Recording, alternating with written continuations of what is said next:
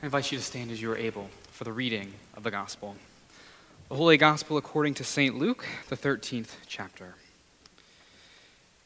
At that time, there were some present who told him about the Galileans whose blood Pilate had mingled with their sacrifices. Jesus asked them, "Do you think that because these Galileans suffered in this way, that they were worse sinners than all other Galileans? No, I tell you, but unless you repent, you will all perish as they did.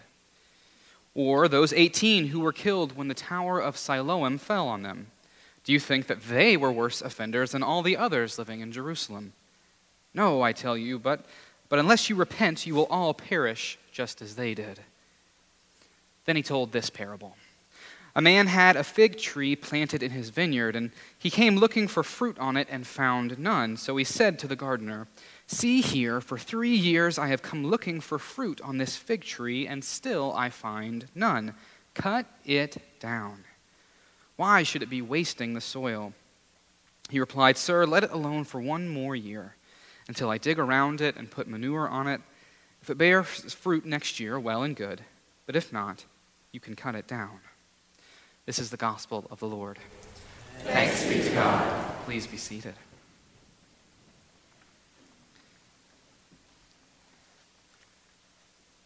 Let us pray. Patient and compassionate God, cultivate your word within our lives. Grant us the grace, the strength, and the courage to bear your fruits of love to a world so desperately in need. O God, let the words of my mouth and the meditations of all of our hearts be acceptable to you, our rock and our Redeemer. Amen. Amen. Well, good morning, St. John's. I am Pastor James Demmel, and I am very excited. I'm thrilled even to be able to get my first chance of many to come to dig into God's Word with you this morning. Now, if you can't tell, I'm the new kid on the block. I'm new at this, and I might not have ever expected this 5 or even 2 years ago when I was ordained as a pastor, but I have missed being in the pulpit. I have missed preaching, and I'm sure if we give Pastor Rhodes a few more weeks here after these 9 months solo, he'll get back there too. As we've been saying this week in our onboarding process, thank God for more staff coverage. Praise God for more staff coverage. Now, the world is a little bit of a different place since the last time I've been in the pulpit, which really hasn't been that long ago. I think it was earlier, mid-February in there. But it seems as if we have moved from crisis to crisis, right? As COVID numbers have diminished and we're seeing less and less masks these days, we all at once have these all new tensions and anxieties as war has broke out and Russia has invaded Ukraine. Now, as I've followed the news these past weeks and been confronted with those images of brutal violence and deep sadness, I've caught myself wondering just how something like this could happen. How could this be? I mean, sure, 50 or 75 or 100 years ago I could see it, but now, 2022, really, seems like we have been transported back in time, or like we're living in another alternate reality or something like that. But I think we have to face it this morning. Though this particular tragedy is what is fresh on our minds and in our hearts, we have never not been confronted with tragedy in some form or another. I mean, wars have always been going on. We have faced illness and disease, famine, terrible accidents, oppression, systemic injustice, all of these things, as I'm sure you all know and have experienced in your own ways. Sometimes our lives here on this side of paradise are less than ideal. Whether that's something as small as waking up on the wrong side of the bed in the morning, or something as large and as heavy as the loss of a loved one, a world locked down in pandemic, nations at war. Now, we begin with these reflections because the characters that confront Jesus in our gospel reading this morning are looking for answers. Or more specifically, they are looking for the answer. They want to know why terrible things keep occurring. They bring before Jesus a case of violent, degrading persecution by the Roman government. Certainly, Jesus knew of this because he too was from Galilee. These were probably some of his neighbors that were killed in this way. And they are all wrestling together with the problem of what theologians and philosophers have called theodicy. Not the Odyssey, theodicy. A compound word that combines the original language, the ancient Greek words for theo, God, dike, justice, theodicy. They want to know the answer to a seemingly timeless problem. The mystery of how we can have a good God and still live in the midst of a broken and hurting world. And those of us, probably all of us who have gone through trying times might have wondered over these things ourselves when we are in those moments. Now we have to read between the lines of our gospel text today to fill in some of the missing context. It's important for this passage. These things aren't as innocent as they may first appear. These people bringing the questions to Jesus aren't as innocent as they might appear. Jesus' initial response to them in verse 2 reveals a lot. He rhetorically asks them, "Do you think because these Galileans suffered in this way that they were worse sinners than all other Galileans?" You see in between the lines here, behind the scenes is an ancient view that's operating. A view that is easy to fall back on in times of trial, especially when those times of trial aren't our own times of trial. The view is this, that bad and tragic things happen to people because of the sin in their lives.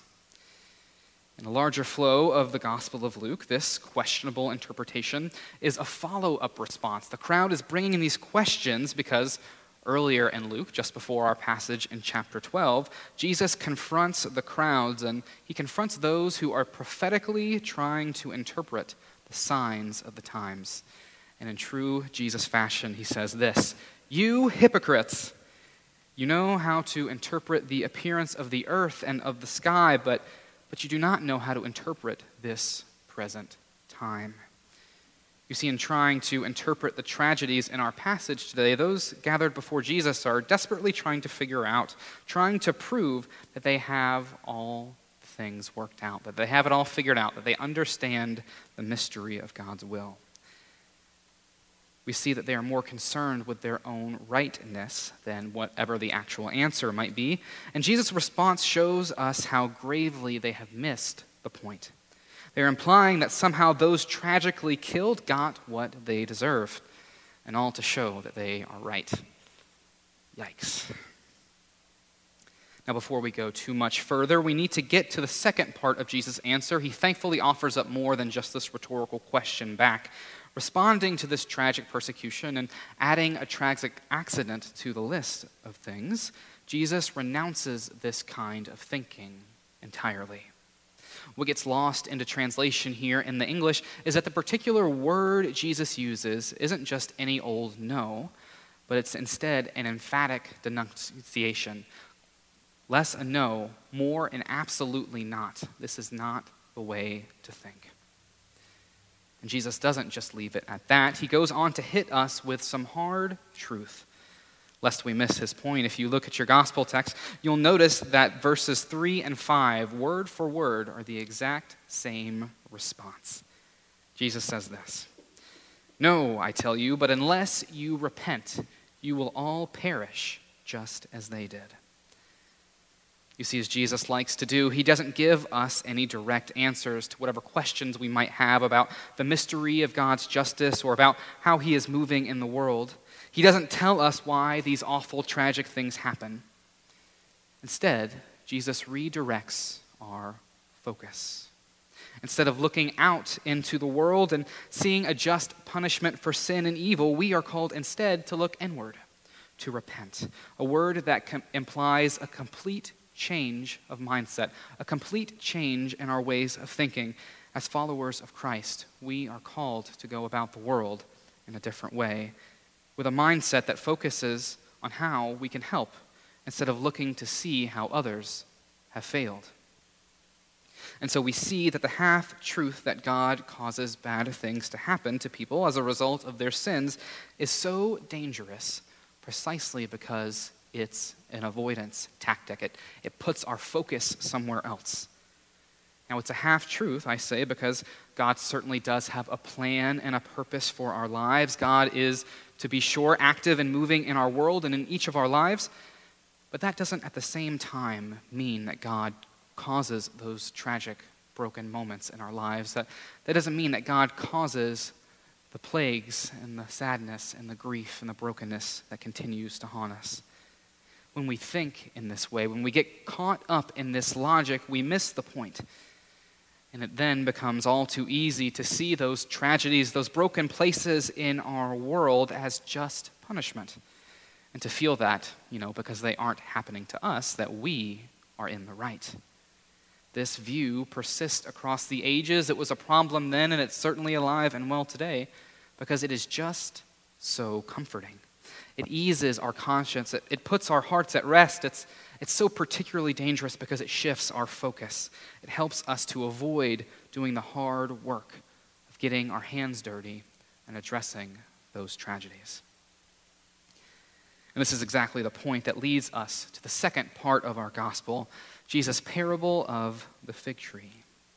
In response to this whole line of questioning, this whole mindset, Jesus presents the crowd with a conundrum. Imagine that there is a tree that just won't produce fruit. Year after year, it wastes space in the garden, barren and fruitless. The owner of the tree, understandably, rightly even, wants to cut it down. But the gardener, the one who works and tends to the garden, the one who knows the intricacies of cultivation, suggests another strategy. Let's give it more time. Give it one more year. Let me do that hard and dirty and sometimes smelly work of digging around and fertilizing it. If it can't produce the fruit on its own, let's step in. Let's try to do what we can to help it along its way to being fruitful. Dear siblings in Christ, when we get caught up in the reactive judging of tragedies and when we try to figure out their cause, we often miss out on the ways that instead we can proactively be involved in cultivating Christ's love throughout our world. And this insight is not just for the larger things that are going wrong in our world, it's for those smaller things too, for those broken places in our daily lives. When we take the quick and easy route of viewing people and situations as barren and fruitless, we avoid Christ's call to cultivate the world. And make no mistake, this is difficult work, to be sure. Sometimes, probably most times, as any gardener might tell you, it's smelly, it's dirty, you're going to get your hands dirty. But this is the work of the gospel. And what the gardener knows in this parable is the sure and certain hope that we share in Christ. That this fertilization, that this cultivation will work. That with this investment, it is bound to bear fruit. Things are bound to change. The good news for us this week that I found in this passage is that when our world looks bleak and hopeless, when we feel tragic and broken, whether that's in big ways or small ways, that we have a call to step in, to fertilize, and to cultivate those moments, those places. That not only will God give it more time, but that Christ invites us alongside him, as he has from the beginning, to share in this labor of love. When we get caught up in reacting and in our judgments, when we are too quick to offer easy answers and too prone to avoid responsibility, we miss out on this call entirely, both to the detriment of ourselves and to this world that we share. You see, we're all in this together. It's this way of thinking that, as Jesus says twice over, that leads to perishing. It's this way of thinking that causes us to miss out on the kingdom of God coming in all around us. Thanks be to God that gardener pleads for one more year. Thanks be to God that whenever we get caught up in the barrenness of our own sin, in the brokenness of our world, that Christ looks to carefully cultivate us with his love. And so, sisters and brothers, we'll close this morning with this thought. When we confront that brokenness, when we're faced with it, whether that's on a global stage or nationally or locally here in our community, whenever we feel that we are not enough, when we feel those barren and broken places in our own lives, in our own hearts, whether that's a result of something we have done, our own choices, or whether that's a result of something that's been done to us, Jesus, frustrating as it may be, doesn't give us any easy answers. Instead, he leaves us with something much, much better. Each and every one of us are gifted with these two things: a call and a promise. First, the call. Repent. Let Jesus change your mindset. Center yourselves on Christ. Invest in your relationship. Focus inward. Don't judge outward. When we encounter these broken places in our world, go there. Stand ready to cultivate God's love within yourselves, throughout our world. This is what this season and time of Lent is really all about. It's an intentional time to grow in our trust and love of God so that we might continue on that difficult work. Second, each and every one of us is given a promise that despite all of those ways we fail, that despite those broken and barren places we may feel inside, that God will help us, especially in the midst of those places, to grow and to flourish.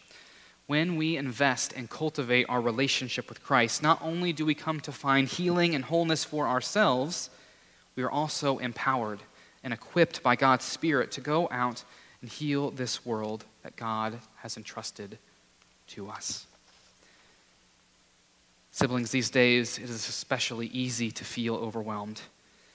It feels like we are moving from crisis to crisis, from one tragedy to another. It feels like the world is changing fast. We might not know where to put our focus, where to put our trust. Even so, and I think perhaps especially so, we need to remember that God leaves us this call and this promise, and that these things remain the same no matter the times.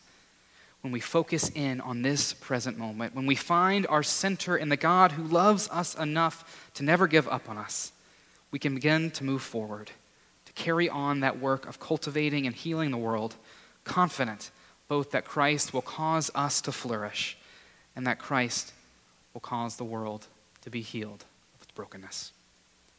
Amen.